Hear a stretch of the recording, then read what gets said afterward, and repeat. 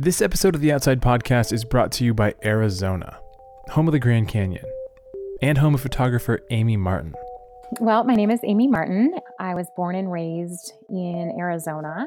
Amy Martin works all over the world, but she got her start taking pictures of the Grand Canyon. I was a ranger. I started off working in the emergency services, and so I worked as a ranger there for 3 years. And then I moved into the canyon, and I was a backcountry ranger. As a ranger, Martin would spend weeks at a time in the backcountry, and on every trip into the canyon, she'd bring her camera. Every so often, there'd be a moment that she just couldn't ignore.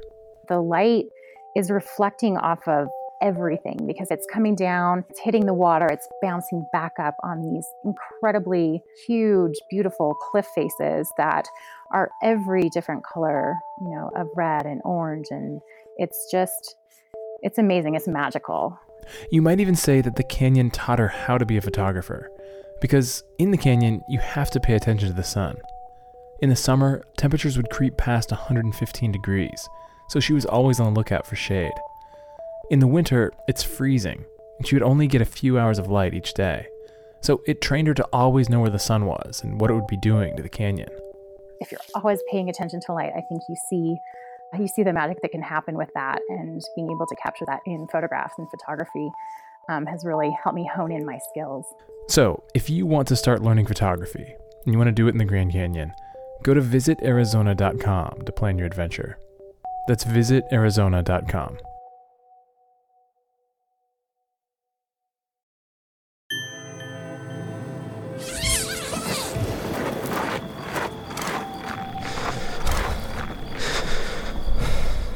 From Outside Magazine and PRX, this is The Science of Survival. Hey everyone, this is Robbie, the behind-the-scenes producer on the podcast. I'm leading out the episode today because I need you to understand something pretty important about Pete, the guy who usually kicks off our episodes. And that is that he loves jumping off of things into water. The happiest I've ever seen him, he was falling through the air, having just jumped off a waterfall toward a pool down below.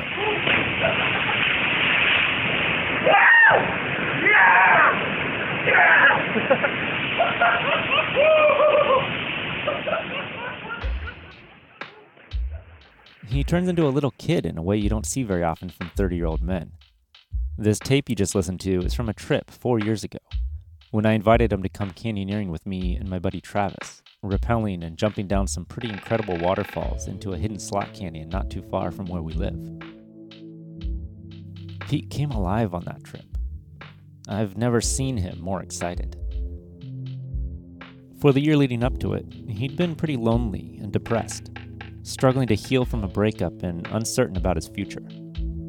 He'd just been sort of dirtbagging around the globe, trying to find something to grab onto. But that trip solidified our friendship, and it wasn't too long after that we began making podcasts together. And pretty soon we had our own show. He also met his girlfriend, Ellie, just after that trip. And he and my friend Travis started taking insane adventures together. They hiked an entire tributary of the Grand Canyon. Then they crossed Yellowstone almost completely off trail. But we all still talk about that first canyoneering trip, and how in this strange sort of way, it feels like all that good stuff in Pete's life traces back to those waterfall jumps, and flying through the air towards a huge splash. He was a different person afterward. The point here is that it's understandable why, when his brother-in-law, Fabian, and Fabian's brother, Killian, were visiting earlier this summer, Pete wanted to take them to this life-changing canyon that he goes back to every year. When he invited them, let's just say it was not a trip he expected would become an episode on his own survival show. But here we are.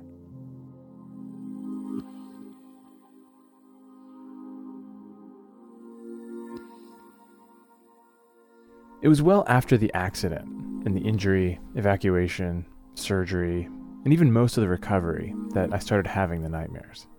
And just breaking down in tears sometimes in quiet moments when I'm alone or trying to fall asleep. It's almost like it's only once the physical pain has subsided that your brain confronts and tries to process the rest of what happened. Up to that point, when people ask you how you're doing, you have no idea. What you do know in those days and weeks right afterward is exactly what you were doing. You were canyoneering with your brother-in-law and his brother, and you jumped off a 15-foot waterfall. Oh, don't jump! It was the same waterfall you always jump off, but this time you came out of the water with your left foot pointing off to the side, in a way that makes you slightly sick to look at. Your leg is useless, and you're stuck in a place that's going to be hell to get out of. You're at the bottom of a waterfall, so traveling upstream, back the way you came, is impossible. To the left and right of you are 600-foot near vertical cliffs. The only way out is to follow the river. Except just 100 yards downstream is an 80-foot waterfall. Beyond that, it's a 2-mile boulder scramble to the trail, over and through rocks the size of cars, so you can't even be carried out. You don't say this lightly, but you're fucked. You want to start at the beginning? Start at the beginning. Yeah, so, despite most of the usual safety mechanisms, and what felt like a healthy dose of precaution, here's how you end up at the bottom of a waterfall with a broken leg. Or at least, here's how it happened with me. 4 years ago, my friends Robbie and Travis brought me to this canyon, and it was not only mind-blowing, but actually right next to a popular hiking trail that I go to all the time. But hardly anyone knows it's here. We're gonna have to cut all this out because there's no way that I'm broadcasting our secret waterfall places out to 150,000 people. All of the all of the names. All the names? Yeah, totally. Okay. We'd planned to spend 1 day in this canyon, but we accidentally stayed out for 2, and we had no food, and that's a whole other story. But it was transformative. I think the reason that we tell that story all the time and that we love that story is like it felt kind of hardcore. Yeah. Like we spent the night sleeping on top of our wetsuits with nothing else and just like a fire for warmth, and like everybody thinks we're ridiculous. Yeah. Heading into that day 4 years ago, I was broke, lonely, a little depressed, coming off a breakup and having just lost a lot of my social network. But the people I bonded with on that trip have become some of the most central friendships in my life. Everything changed, practically overnight. A few weeks later, I met my girlfriend, Ellie, and on our first date, I told her the story of that trip. And while everyone else had listened with a sort of horrified look at the thought of such a rough night out, when I finished, she leaned in and said, "Don't you just love it when you're out in the backcountry and you run out of food and you get to find out what you're made of?" We've been together ever since. In fact, looking back, I point to that first trip down this canyon as the moment when my life started to catch up with my dreams. And so, I love this place. So much that it makes getting hurt feel like some sort of betrayal of trust. Like getting bit by your own dog. That morning, my sister's husband, Fabian, and his brother, Killian, and I had hiked in 6 miles, then dropped down to the river, ate lunch, and pulled on wetsuits, climbing harnesses, and helmets. Then we'd hopped into the current and let it pull us downstream, toward one of the most incredible places I've ever been. Canyoneering is the process of traveling downriver through a canyon, descending otherwise inaccessible waterfalls by rappelling or jumping. It's some of the last true exploration left. You know, when you talk to geographers, then you say like, hey, if I wanted to stand in a place, if I want to explore somewhere new, where do I go? And they're like, find a canyon.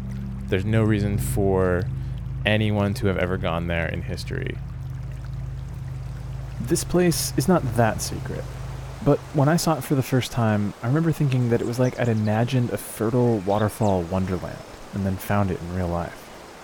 Every few hundred yards, the river drops over another falls, or slots out into a tiny channel, and the river just pulls us along. On some level, yeah, it's obviously dangerous. It's hard to get to, and the river changes each year, moving boulders and logs downstream. So we stop and talk through every rappel and jump. But it's also my 4th time down the canyon, so it feels familiar. And this would be a day trip. We'd be home by dinner. So I hadn't exactly given comprehensive details about where we were going. My text to Ellie was, I'm going canyoneering with Fabian and Killian. Should be a pretty straightforward day. And her text back was, don't die, but I'm still really mad at you. We'll get to that. But suffice it to say that I needed a reset button. And this canyon was it. At the second to last waterfall, the river drops down maybe 30 feet, then splits into 5 thin channels, leading toward 5 separate waterfalls that drop into another pool and then over a small ledge. That's followed by another 80-foot drop. It's beautiful. It's especially beautiful when you take a picture there in the afternoon. Like, the afternoon light is really amazing. And we get there, and I start taking a video, and bam, the camera dies. The battery came back to life for a couple of photos, but for the most part, our memories are the only actual record of what happened next. The only way down this second to last waterfall is to downclimb the bank on a fixed rope to where the river turns left 90 degrees, and then safely jump 15 feet into a calm channel. It's narrow, maybe 10 feet across, but because it's so narrow, it's very deep.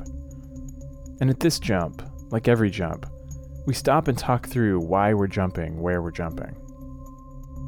I remember really clearly going, something doesn't feel quite right about this, and I can't figure out what it is, but I'm just going to go through all of my little checks again.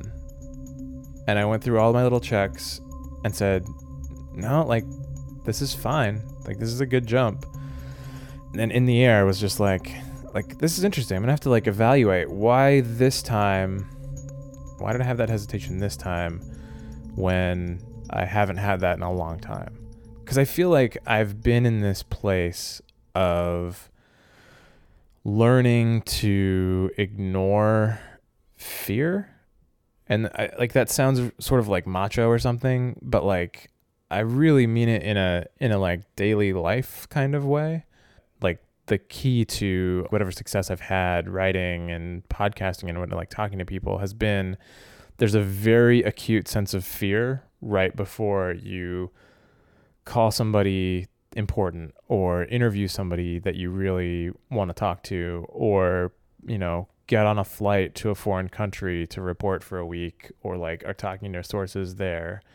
And there has been this like incredible correlation between learning to ignore that fear and success.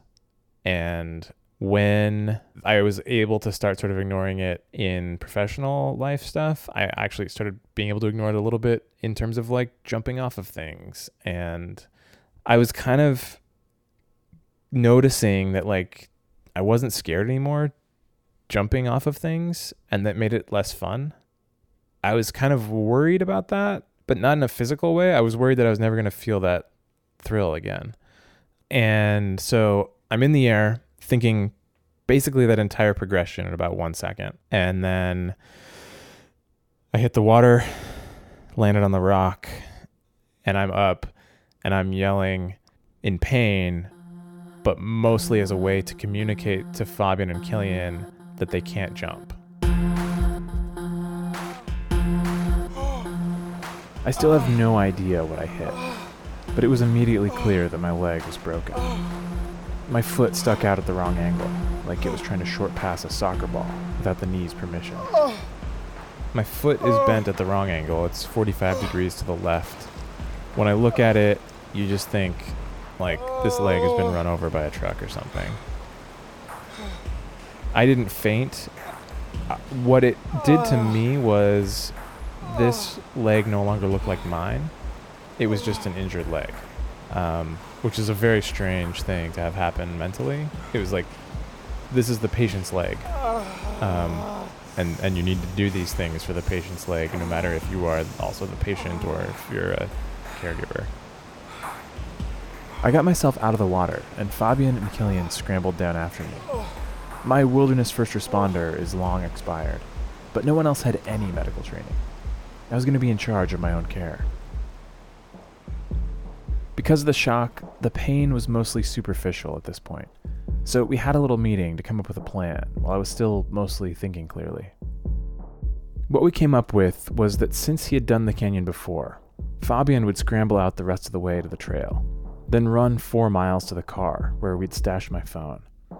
He'd called Travis first, because he knows the canyon, and was actually training with a search and rescue team that day. If Travis didn't answer, Fabian would call 911. I said to tell them that I had a broken leg, probably a compound fracture, because it was bleeding. And hurry. This is going to really start to hurt. Killian and I would just wait here and try and get comfortable. The one thing I could do was crawl, or maybe crab walk is a better word. So I started making my way toward a spot under a tree where we could wait. On the way there, I crawled directly through the middle of where some predator, probably a cougar, had killed a deer. And there were leg bones strewn around. Like, it seemed like everywhere. And I was just like, man, I'm glad I'm not alone. This is, I'm a wounded animal. Oh, totally. And I would be very tempting to a predator of some kind. Killian and I set my leg up on a rock and packed clothes and rope around it, trying to support the foot, which was sticking out to the side in such a way that gravity was constantly twisting it around, like trying to detach a crab leg from the body. Our makeshift support system didn't really work, though, and pretty soon the endorphins wore off. This is the point at which the pain started to happen in a really specific way.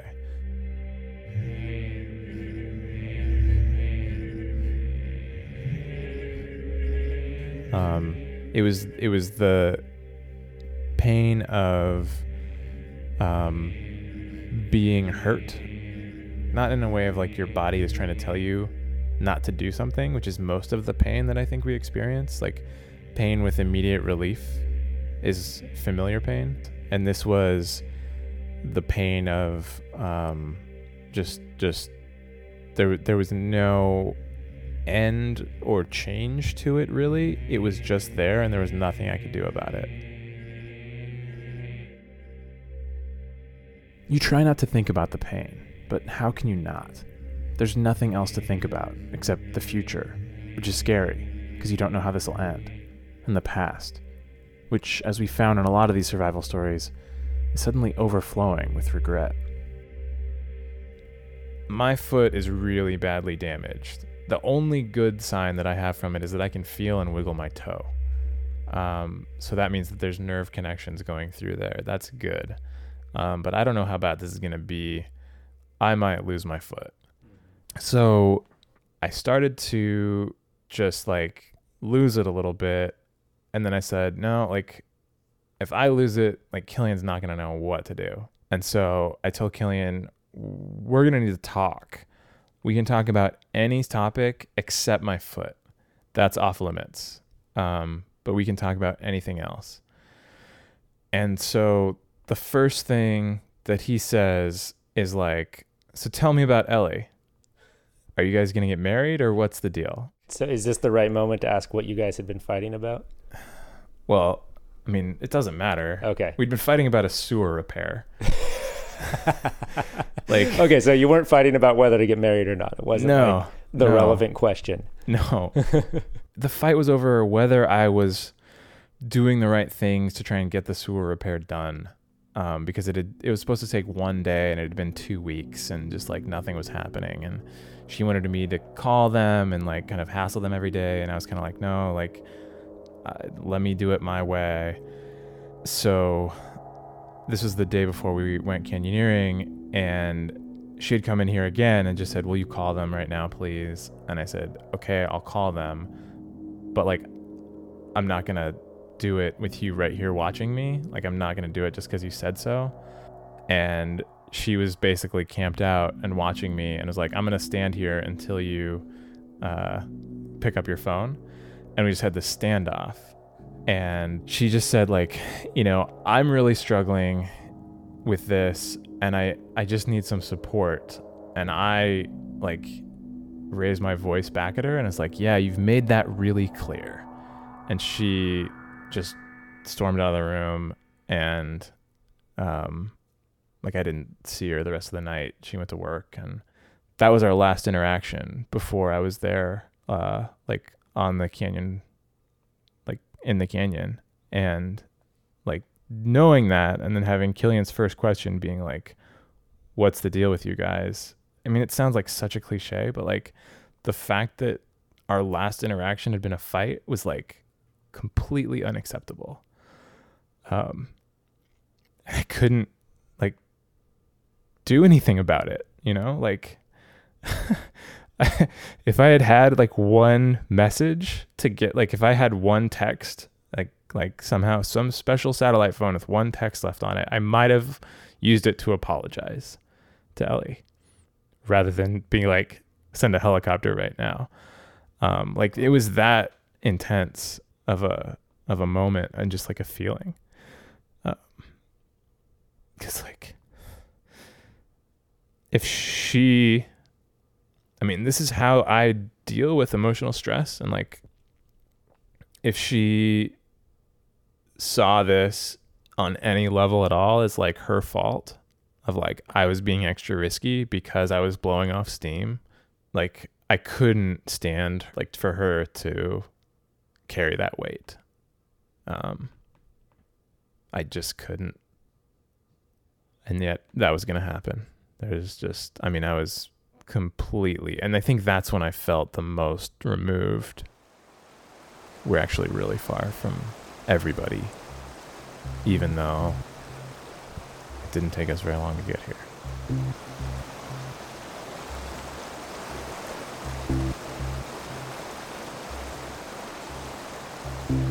I figured it would take about 2 hours for Fabian to get to the car and call 911. Then the rescue would start. I had no idea how long it would take from there, but given the terrain, I wondered if they might just send a helicopter first thing. How were you responding to the pain? Were you like, was it cry out kind of pain or waves of nausea or? No, it was clench every muscle in your body and try and take your mind off of it. And so the way that I took my mind off of it was actually telling stories, stuff that we've reported and hasn't been on the podcast yet, stuff that stories we've done. I think the thing that came across was like, this is going to be uncomfortable for a really long time, but you can do it. Other people have done it. I was thinking about every survival story we've done. It's in some way or another, it's come down to somebody just being like really stubborn and gritty and just they make it through. And it has nothing to do with anything except outlasting something else. It's not like the strongest, smartest, most athletic people that survive these things. It's like the grittiest, the most stubborn, the most mentally resilient.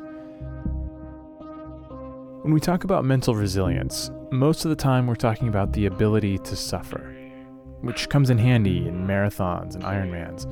But in my situation, when you don't have a choice, there's really no trick to it. I divided each hour into 15-minute chunks and tried not to look at the watch until I was sure the time had passed. Usually I failed. I'd broken my leg at 3 p.m. I had no hope of rescue before 5.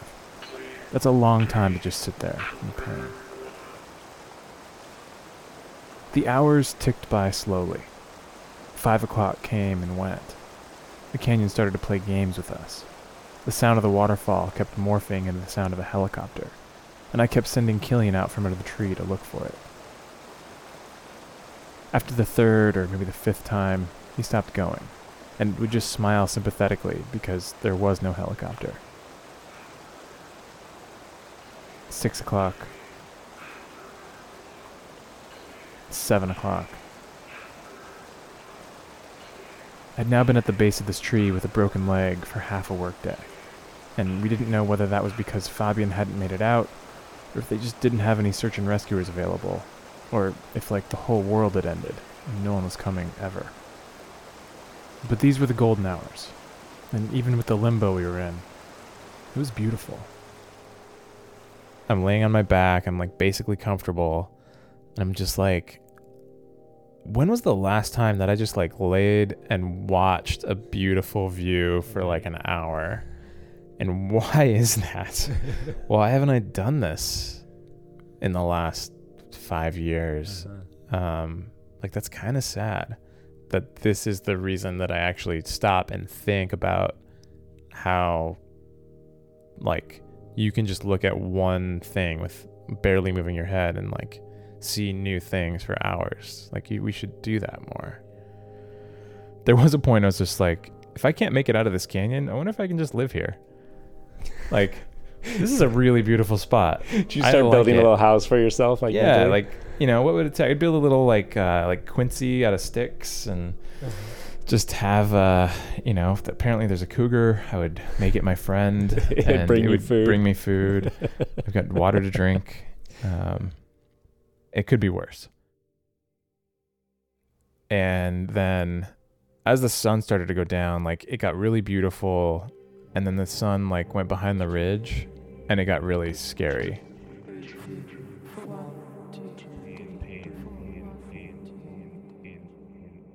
Our entire plan to go get help had been based around the idea that someone would get back to us before dark. As it became clear that that wasn't going to happen, I started thinking about something we've talked about on this show before, that survival situations aren't usually the product of a single problem. You can almost always survive one mistake or a simple accident. It's when you make multiple, compounding errors, when things go from bad to worse. That's when people go from injured to dead. And so we just have to be really careful not to make any more mistakes. And then it becomes, okay, what's a mistake? Because I did not think that we'd be out there after dark. And as the sun goes down, it's like, no one is going to rappel down this canyon in the dark. No one's going to climb up this waterfall in the dark. That's too risky. I understand that. I wouldn't want them to try that. 8 o'clock. 1 hour till it gets dark. We have to make a decision. Do we stay here between two waterfalls, waiting out 15-minute chunks of pain all night? Or do I crawl over to that final waterfall, rappel down with a broken leg, and spend the night hauling myself back toward the trailhead? I know the safest thing would be to stay put, but that's not what Killian and I do. I think I was acting from a place of fear, of another 8 hours. Like, it had been 5 hours at this point, and another 8 hours just seemed impossible. And so I was scared and I was running away from that. Was he trying to talk you out of it at all? Was there any, like, we shouldn't do this, or? He told me now that he thinks it was the wrong decision. It was not what you're supposed to do. You're supposed to stay in one place for search and rescue when they're activated. I couldn't remember if downstream from the falls there was anything that would make it impossible for someone to come upstream. But I kind of figured if it had taken them that long to get there, maybe that was the case. Maybe no one was coming. And so we had to go. So, new plan. Down the last waterfall. A big, roaring, crush a car if it drove underneath waterfall. But to get there, first, we'd have to see if I could still crawl with my leg bent out to the side and no pain-reducing brain chemicals in my system. Then Killian would go down the rope so that if something happened, he'd at least be at the bottom. Then I'd clip in and go myself. You're alone at the top of an 80-foot waterfall with a, busted leg. You're about to, like, roll yourself, into the void. Okay. What's that moment like for you? When you're all alone up there and you have to make that final decision to go off. Okay. It's just like the decision to jump. It's that sort of scared thrill. Like, 2, I kind of enjoyed it. 3. Going off. The added dimension is that if something goes wrong, I'm going to be that idiot that tried to rappel with a broken leg and died. And that's kind of the big fear at that point of just like, I don't want to make the wrong decision and die because I made the wrong decision. I thought about it for a really long time. And I do know that when we got to the bottom and Killian pulled me over and I was sitting on a ledge in 1 foot of water, unhooking the rope, and I let out a howl. Like, I was so happy. It was like I could feel a line between me and like civilization had just gotten like thicker. Like, there was a direct, like, I knew that I could, if I needed to, I could touching the void my way out of here. I could just crawl for 20 days or whatever. Like, I could make it, and that felt amazing. Yeah. So that feeling that you wondered if you would ever have again. Yeah. Going over water. Yeah. You found it. Was right there. Yeah. I mean, it was just like, let's go. We started crawling downstream, and it got progressively darker and scarier. For me, the easiest mode of travel was to scoot down the river on my butt, steering my leg between rocks like a barge. But when the current got too strong, I'd have to haul myself out of the water and crab walk through the boulder field.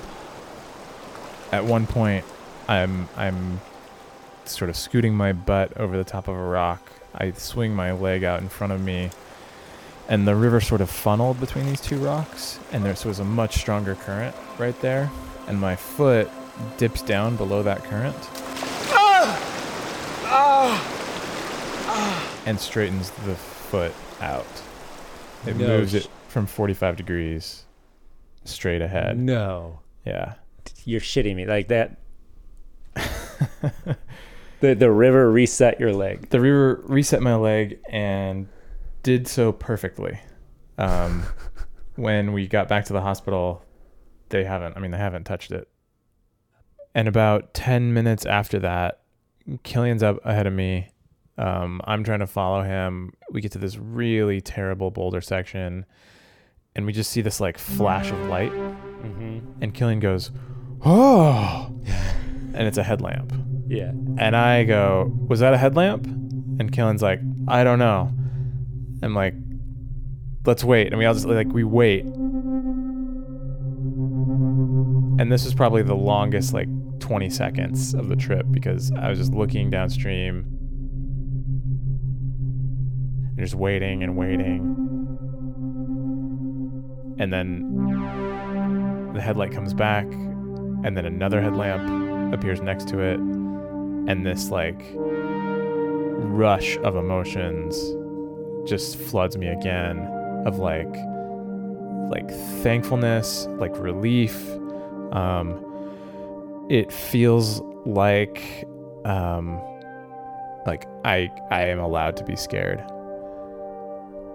and that's okay.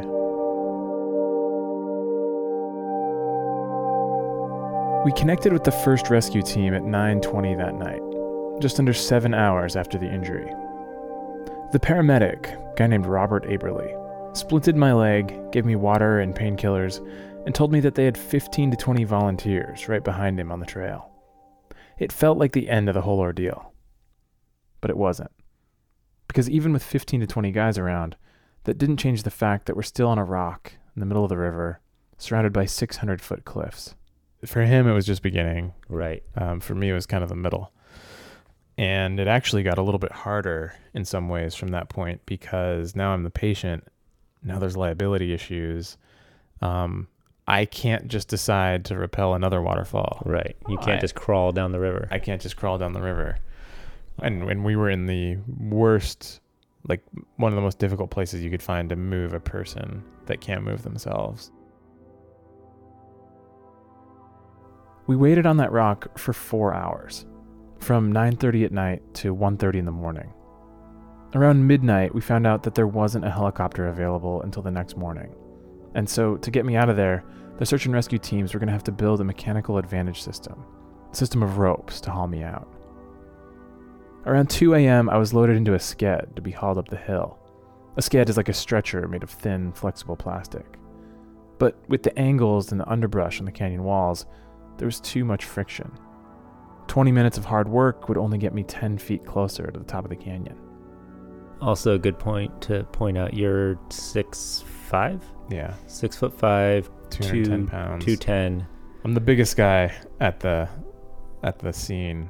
and I'm the least helpful. At 3:30 in the morning, they decided to call it. They'd wait for the helicopter. And the team hauling me out stumbled away, lay down, and went to sleep. The EMT that was there just draped himself over a rock. The paramedic slept like right next to me on a log. I mean, there were guys up top tying themselves to trees, like putting themselves in the fetal position at the base of a tree so they couldn't like roll down the hill. It was really incredible. And that actually brought me to tears a couple times, both like at the time, which I'd kind of choke them down, and then since then, just like the amazing like effort and the fact that like we have this apparatus to come get us in the backcountry if something happens. And like, you know, there were at least 32 people on scene there, and like 30 of them I know for a fact were not getting paid. They were all volunteers. It was also a Saturday, and they had spent, like half of the volunteers that were there had spent all day on a call, and that had ended at 3 p.m. My call had come in at 5 p.m., and they were out for another night.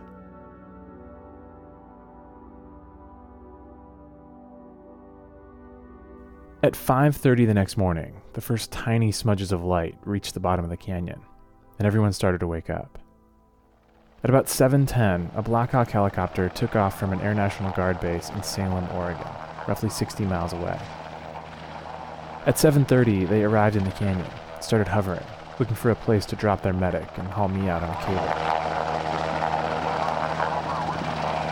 45 minutes later, about 8:15, they determined that there was no safe place to bring me out of the canyon, and they left.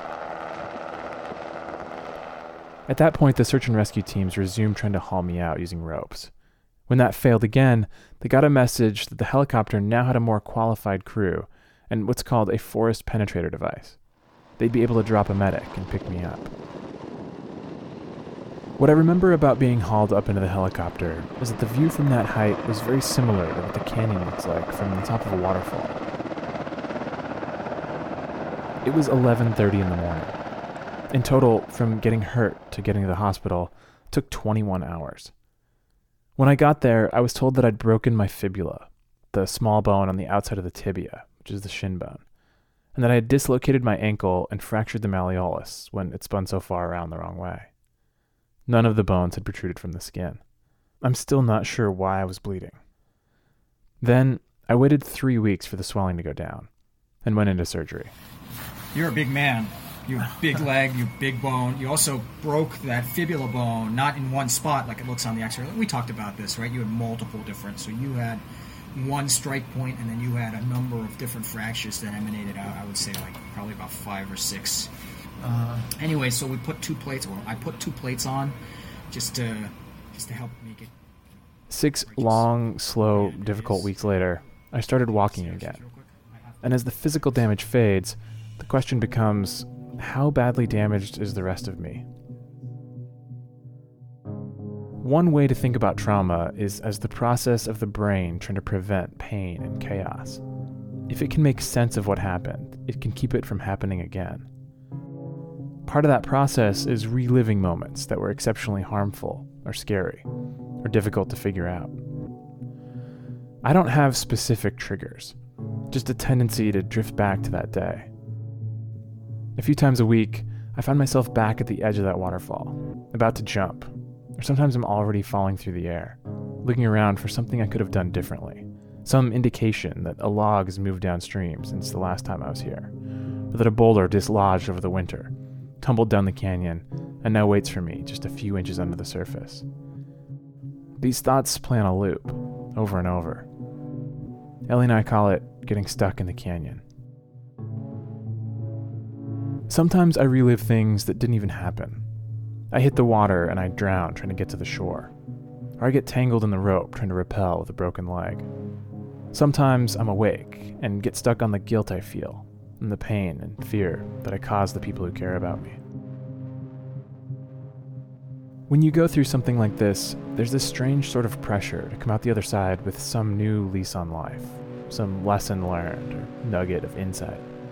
But all I really have to show for it are a series of nightmares. As I write this, I'm still having vivid dreams about Killian trying to reset my fractured leg, but not getting it into position. And I'm writhing around in pain, and I see how terrible it is for him to be doing this to me.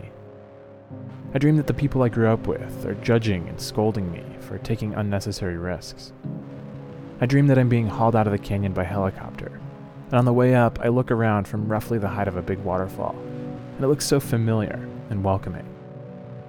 And then the cable snaps, and I'm falling, and from high enough in the air that I have plenty of time to process what's happening, plenty of time to think about it.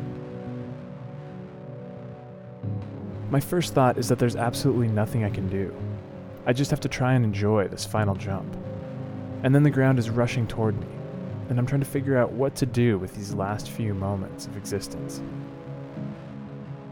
After an accident or a close call, some people wonder, how should you live your life if it can end at any moment? But what my brain seems to be dwelling on is, how should you live that moment at the end of your life? In the dream, I'm still falling, and I hit the ground in perfect silence. And then I'm awake. I'm not falling. I'm in bed. And Ellie's right there. And I'm shaking, and she asks if I was stuck in the canyon. And I say yes. She wraps me up and just holds me until I calm down. I'm told this is normal. There's nothing to solve or fix. This is just what needs to happen for a while. That canyon changed everything, and now it's changed it all again. I get through the days just fine, but the nights are different. It's getting better. I just need my dreams to catch up with my life.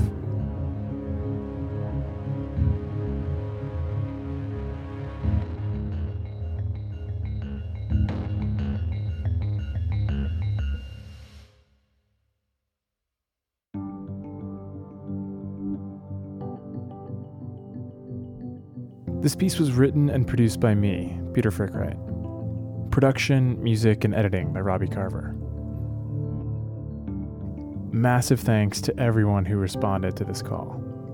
Paramedic Robert Aberly and EMT Joe Poulton from the American Medical Response Reach and Treat team. From Pacific Northwest Search and Rescue, Adriana Slay, Jerry King, Jim Delmore, Keelan Cleary, Ken Snell, Cole Kreitzberg, Marcel Rodriguez, Rob Cruikshank, Scott Brown, Scott Hauser, Stefan Lemmer, Bethany Winburn, Karsten Jensen, Chris McCarley, David Van Housen, Deb Cherachenko, Tatiana Sheps, and Whitney McDonald. From Portland Mountain Rescue, Rocky Henderson, Tim Ozerkov, Scott Hussey, Mike Walsh, Ed Page, and Antonio Tatum. Also the Clackamas County Sheriff's Office, Oregon Air National Guard, Golf Company First to the 189th Aviation Unit, and Mountain Wave Communications. And thanks to Fabian Reaping, who had his own epic that day. And Killian Reaping, who probably had the hardest job of anyone. Also to Travis Moles. Did you think about doing this for a living? And thanks to Ellie Hurdy for everything. This piece was brought to you by the state of Arizona, a place with many canyons to explore, and one really big one. This is the end of this season of The Science of Survival. We'll be back January 9th. If you like this series, please share it, recommend it. We're trying to figure out if we should do more. And tweet at me if you want. I'm at Frickright. My last name, no hyphen. I'd love to hear from you. This season of The Science of Survival is supported by the Alfred P. Sloan Foundation, enhancing public understanding of science, technology, economic performance, and broken legs. More at sloan.org. The Outside Podcast is a production of Outside Magazine and PRX.